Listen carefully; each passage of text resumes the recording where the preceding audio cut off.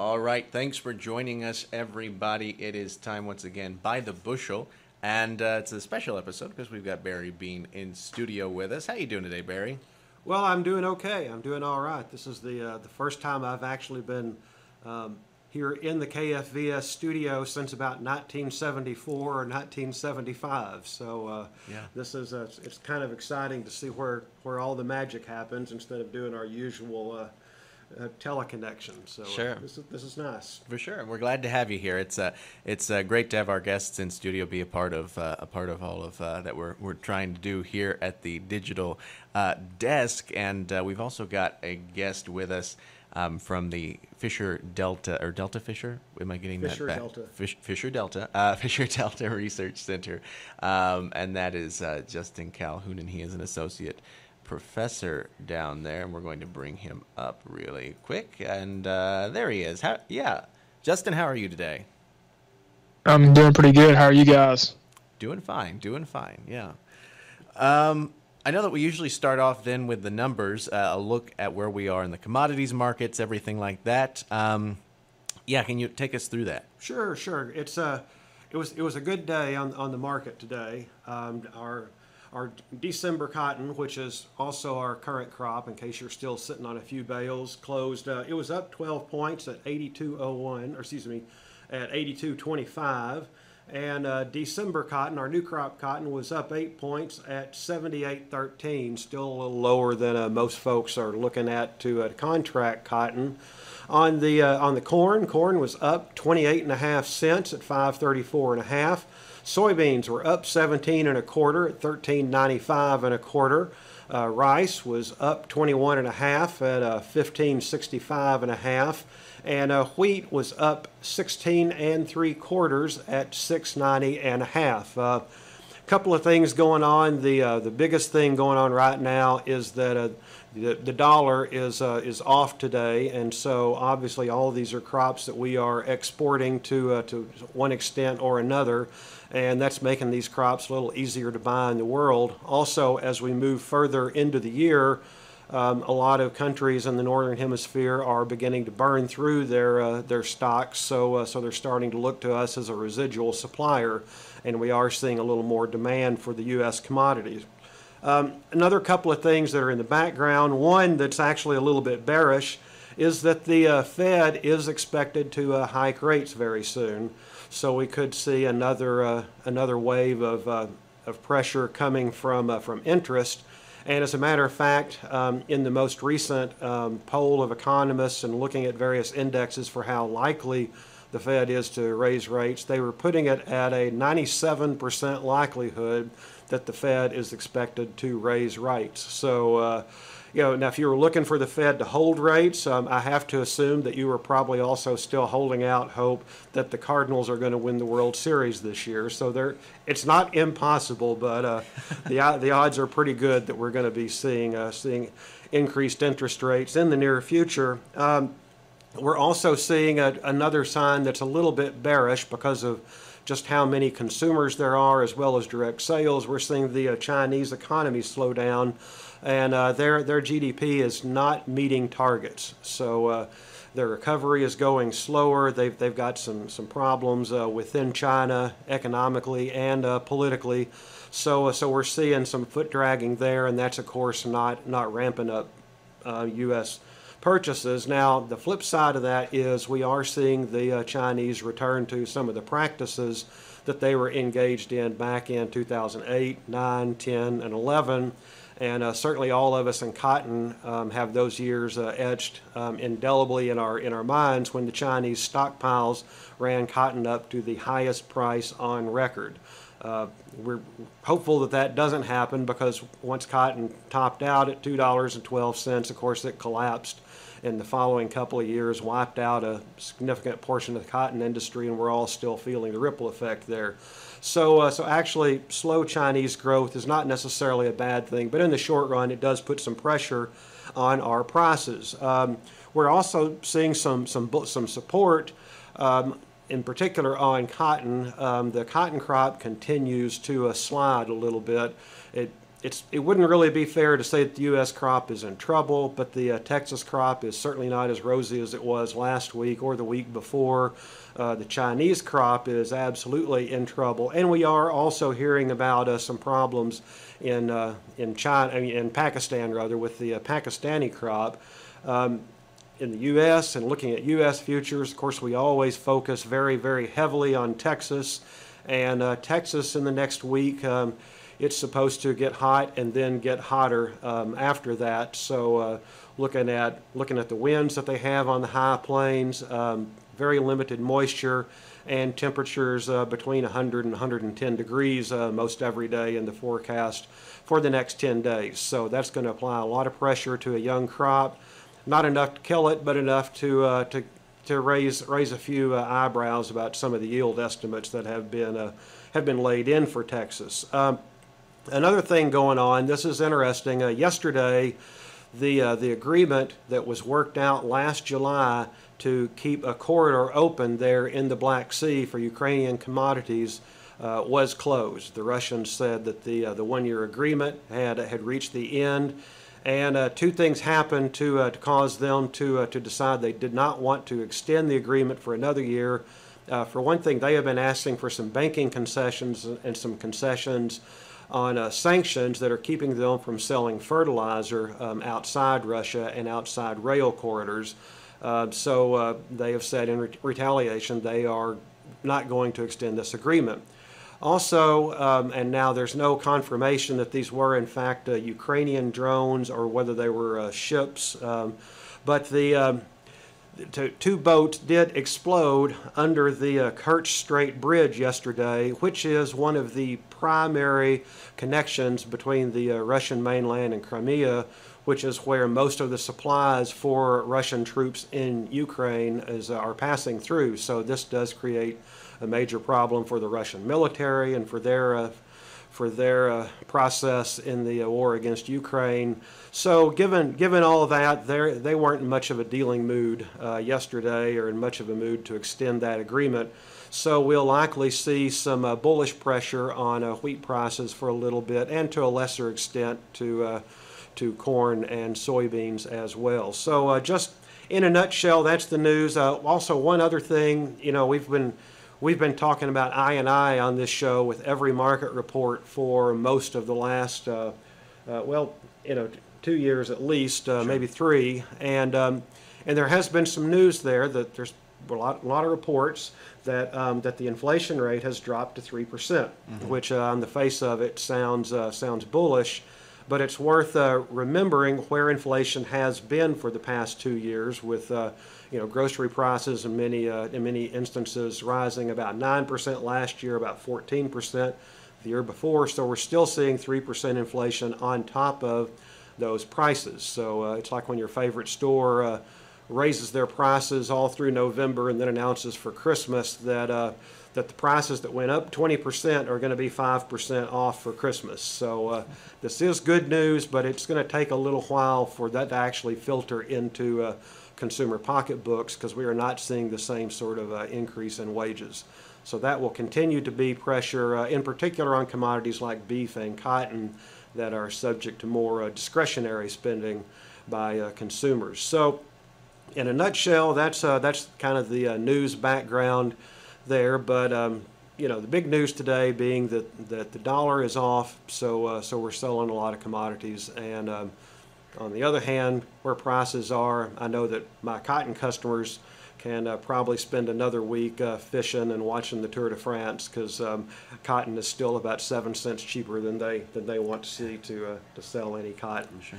But of course, we do have someone who is far more qualified than me to talk on ag topics. There is at least one well-known PhD here on your screen who is part of the Delta Center Brain Trust, as I like to refer to them. And Justin, I know you and I were at a meeting just yesterday, and I heard the university officials and the superintendent, Aaron Brandt of the Delta Center, brag on the plans for the new and expanded field day, and I saw an awful lot of the credit head your way. So can you tell us a little bit about what's what's coming up in the last week of August down there in Portageville? Yeah, I'd love to, and I want to say real quick, you can point all the credit to me if this field day is successful, but if it goes off and no one's happy, we'll transfer credit somewhere else.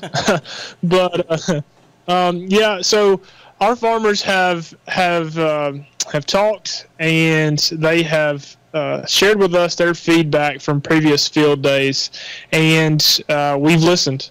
And so this year we're going to take 2 days, the last 2 days of August 30th and the 31st, and we're going to have the Delta Days or the field day at the Fisher Delta Research, Education, and Extension Center. And it's going to be a unique event. We think we've structured an event that is unlike any field day that any of us as professors have ever participated in any of the universities that we've been associated with in the past.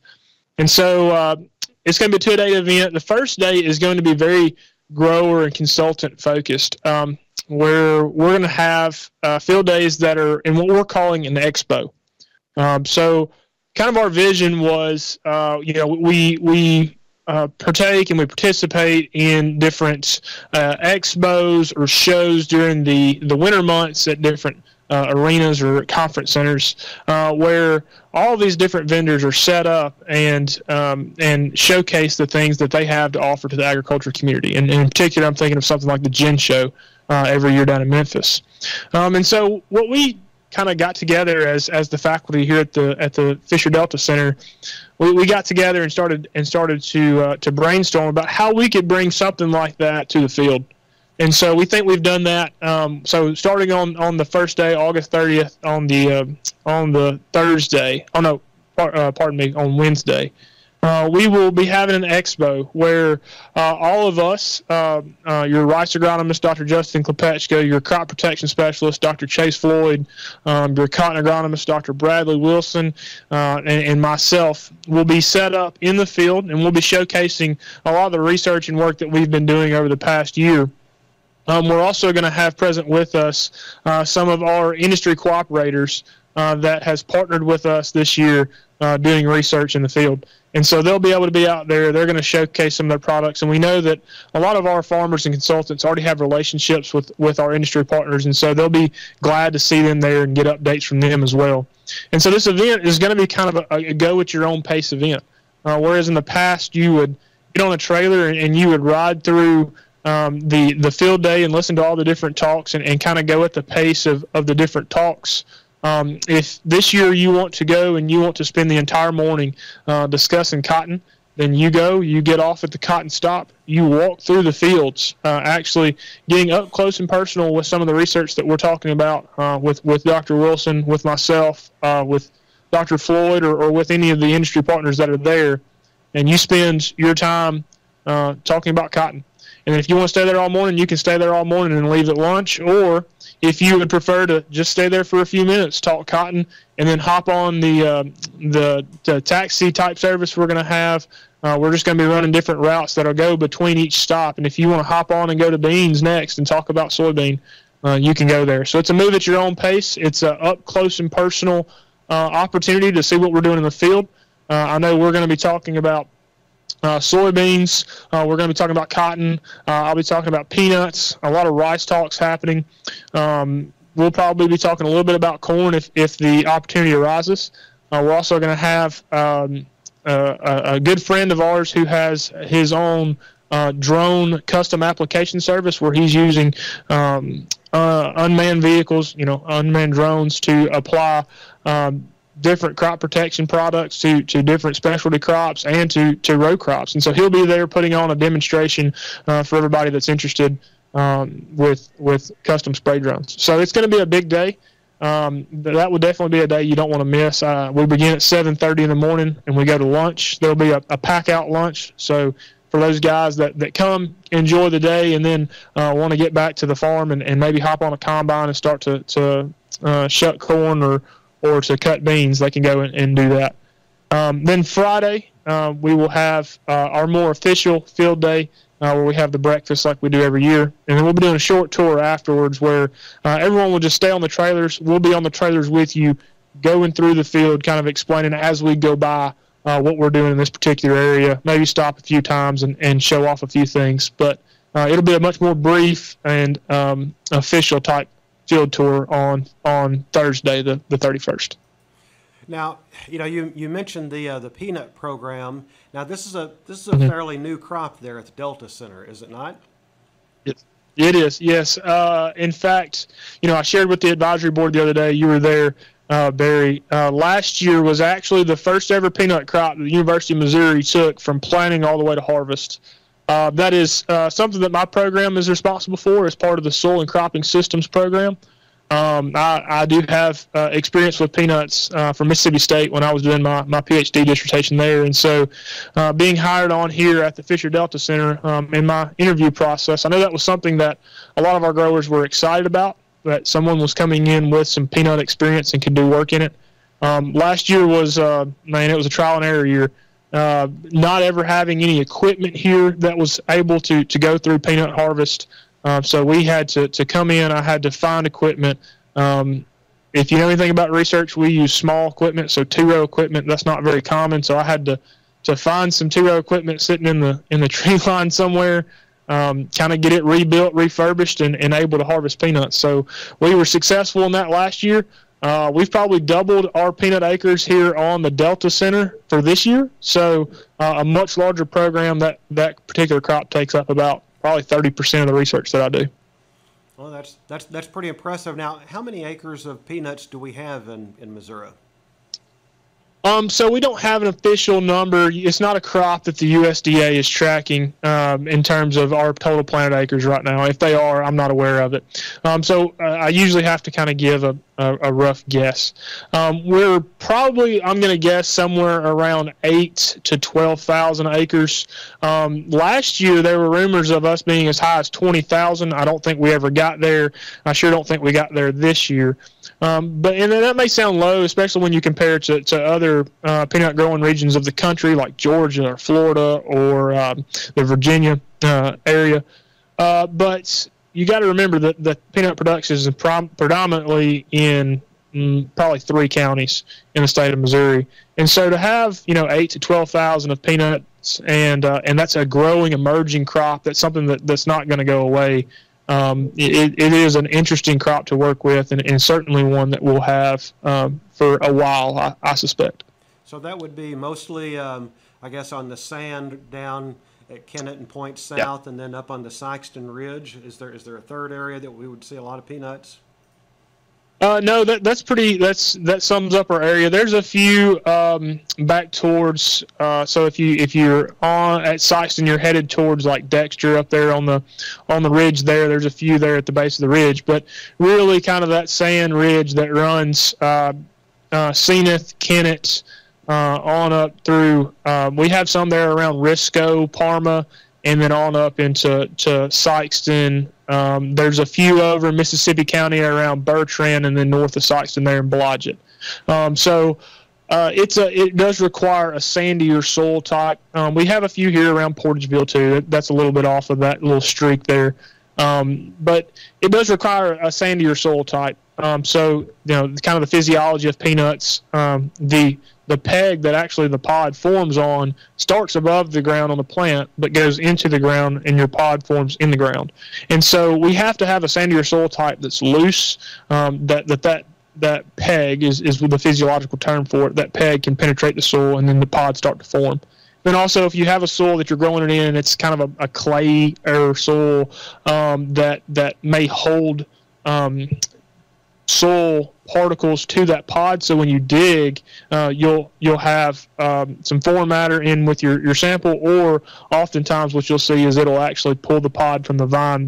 The pod will stay in the ground when you dig them, and the vine will break free. So we have to plant them in soil or sandier soil types. Well, so out there around Hayward, how do your yields compare at the Delta Center? Or are you growing over at the Clarkton farm? Where are your peanuts?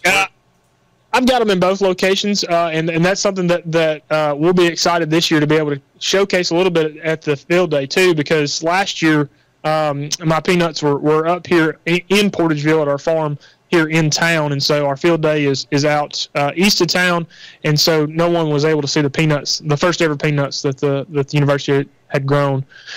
So we've got peanuts out at the Lee Farm. They're east of Portageville, right around Hayward, and I've got some peanuts in Zenith. And I have some peanuts over at the Clarkton Farm, which is on the Sand Ridge.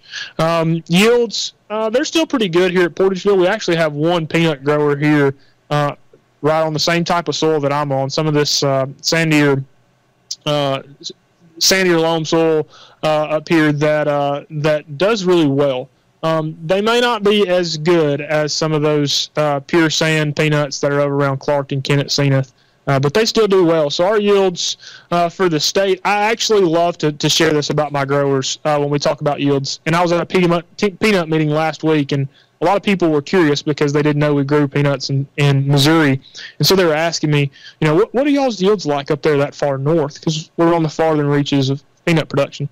And, I love to share. I have a grower that told me last year that his goal is to average on his farm what the high yield in Georgia was. And, you stop and think about that with Georgia being the number one peanut producing state, and it kind of sets you back a little bit. Like, yeah, right. I don't know if you can do that or not, but they can. Our growers are very high input growers. They're used to growing high cotton yields. We're talking about 4-bale cotton guys. And so when it comes to peanut production, they don't mind putting some inputs into it. So, I don't know what we're averaging as a state, but 3-ton peanuts, 6,000-pound peanuts is pretty good peanuts, and I've got a lot of guys that can grow that and better. 3.5 tons isn't unheard of, and to be honest, if I had someone tell me they grew, one of my really good growers, if they grew 4-ton peanuts, I wouldn't be shocked. That's pretty impressive. It is. I'm still just learning about peanuts myself. We haven't jumped into that yet. Now, just out of curiosity, we've also seen some potatoes here in the Boot Heel in the last, I guess, 10 or 12 years. Another crop that we didn't used to see traditionally here. Is there any talk about looking at potatoes or looking at any of the new? I hate to call them experimental. It's not that it's that experimental, but at least new to this area crops. Yeah, we've had some conversations with some guys about a different cropping systems. Peanuts was the one for sure that everybody wanted to jump on because of the emerging crops, it's probably the most acres that we have.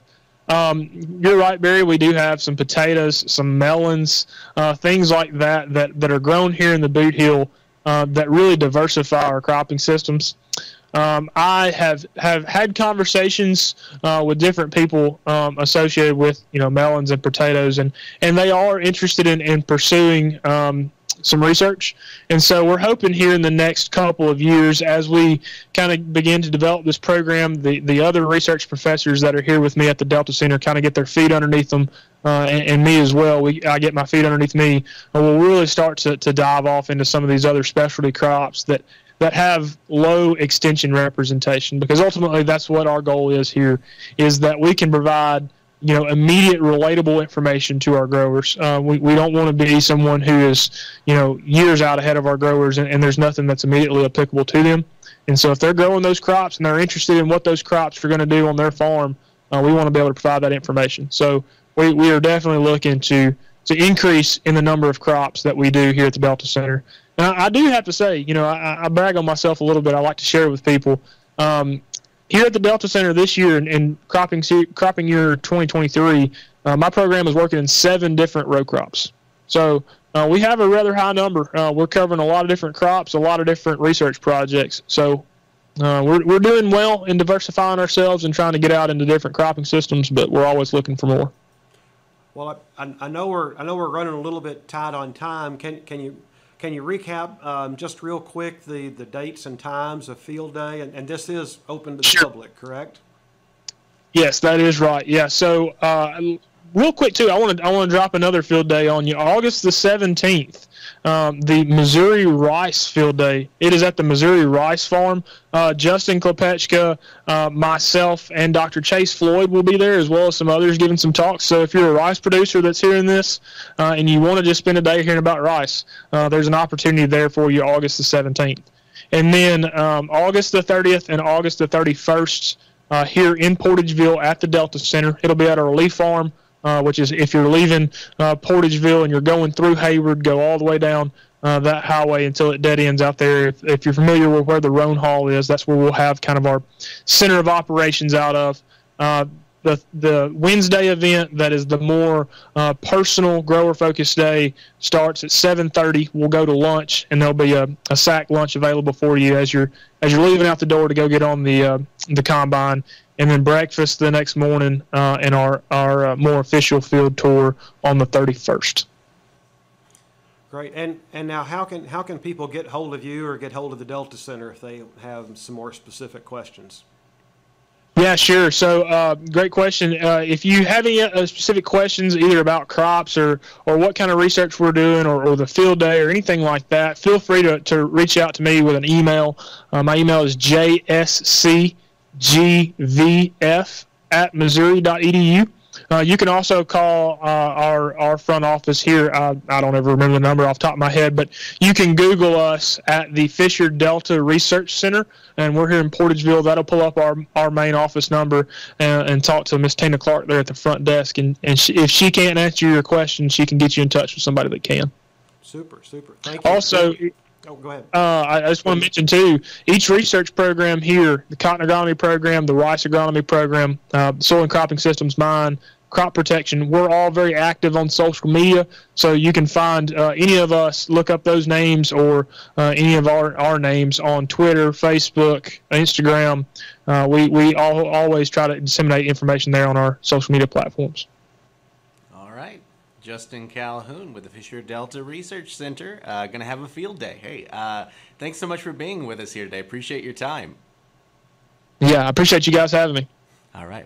And Barry, thank you for being here. Appreciate your time sure. today. Thanks for the big tour of the studio here. Absolutely. We are glad to have you here. And, it's great because trying to get it set up where we do more of these sorts of things, where we're having a few more people in. And it's kind of like, it's interesting because there are just so many people that you don't talk to in person. And it's those connections that can be made visually in the Zoom era, but not necessarily in person. And so we're glad to have everybody in studio. And thanks again, Barry. Appreciate your time and thoughts today, and for helping to facilitate this conversation with Justin. Yeah, sure. And to our audience as well, thank you all for tuning in here on the KFES digital channel. Hey, stay tuned. We are going to have more. Depending on how things go, we may be having more weather break-ins later today. Stick around with Local News Live. Our sister stations around the country are going to be bringing you some of our latest headlines, and we will be bringing you any important pressing updates coming up on the weather that we've been having. So anyway, we shall be back right around the corner.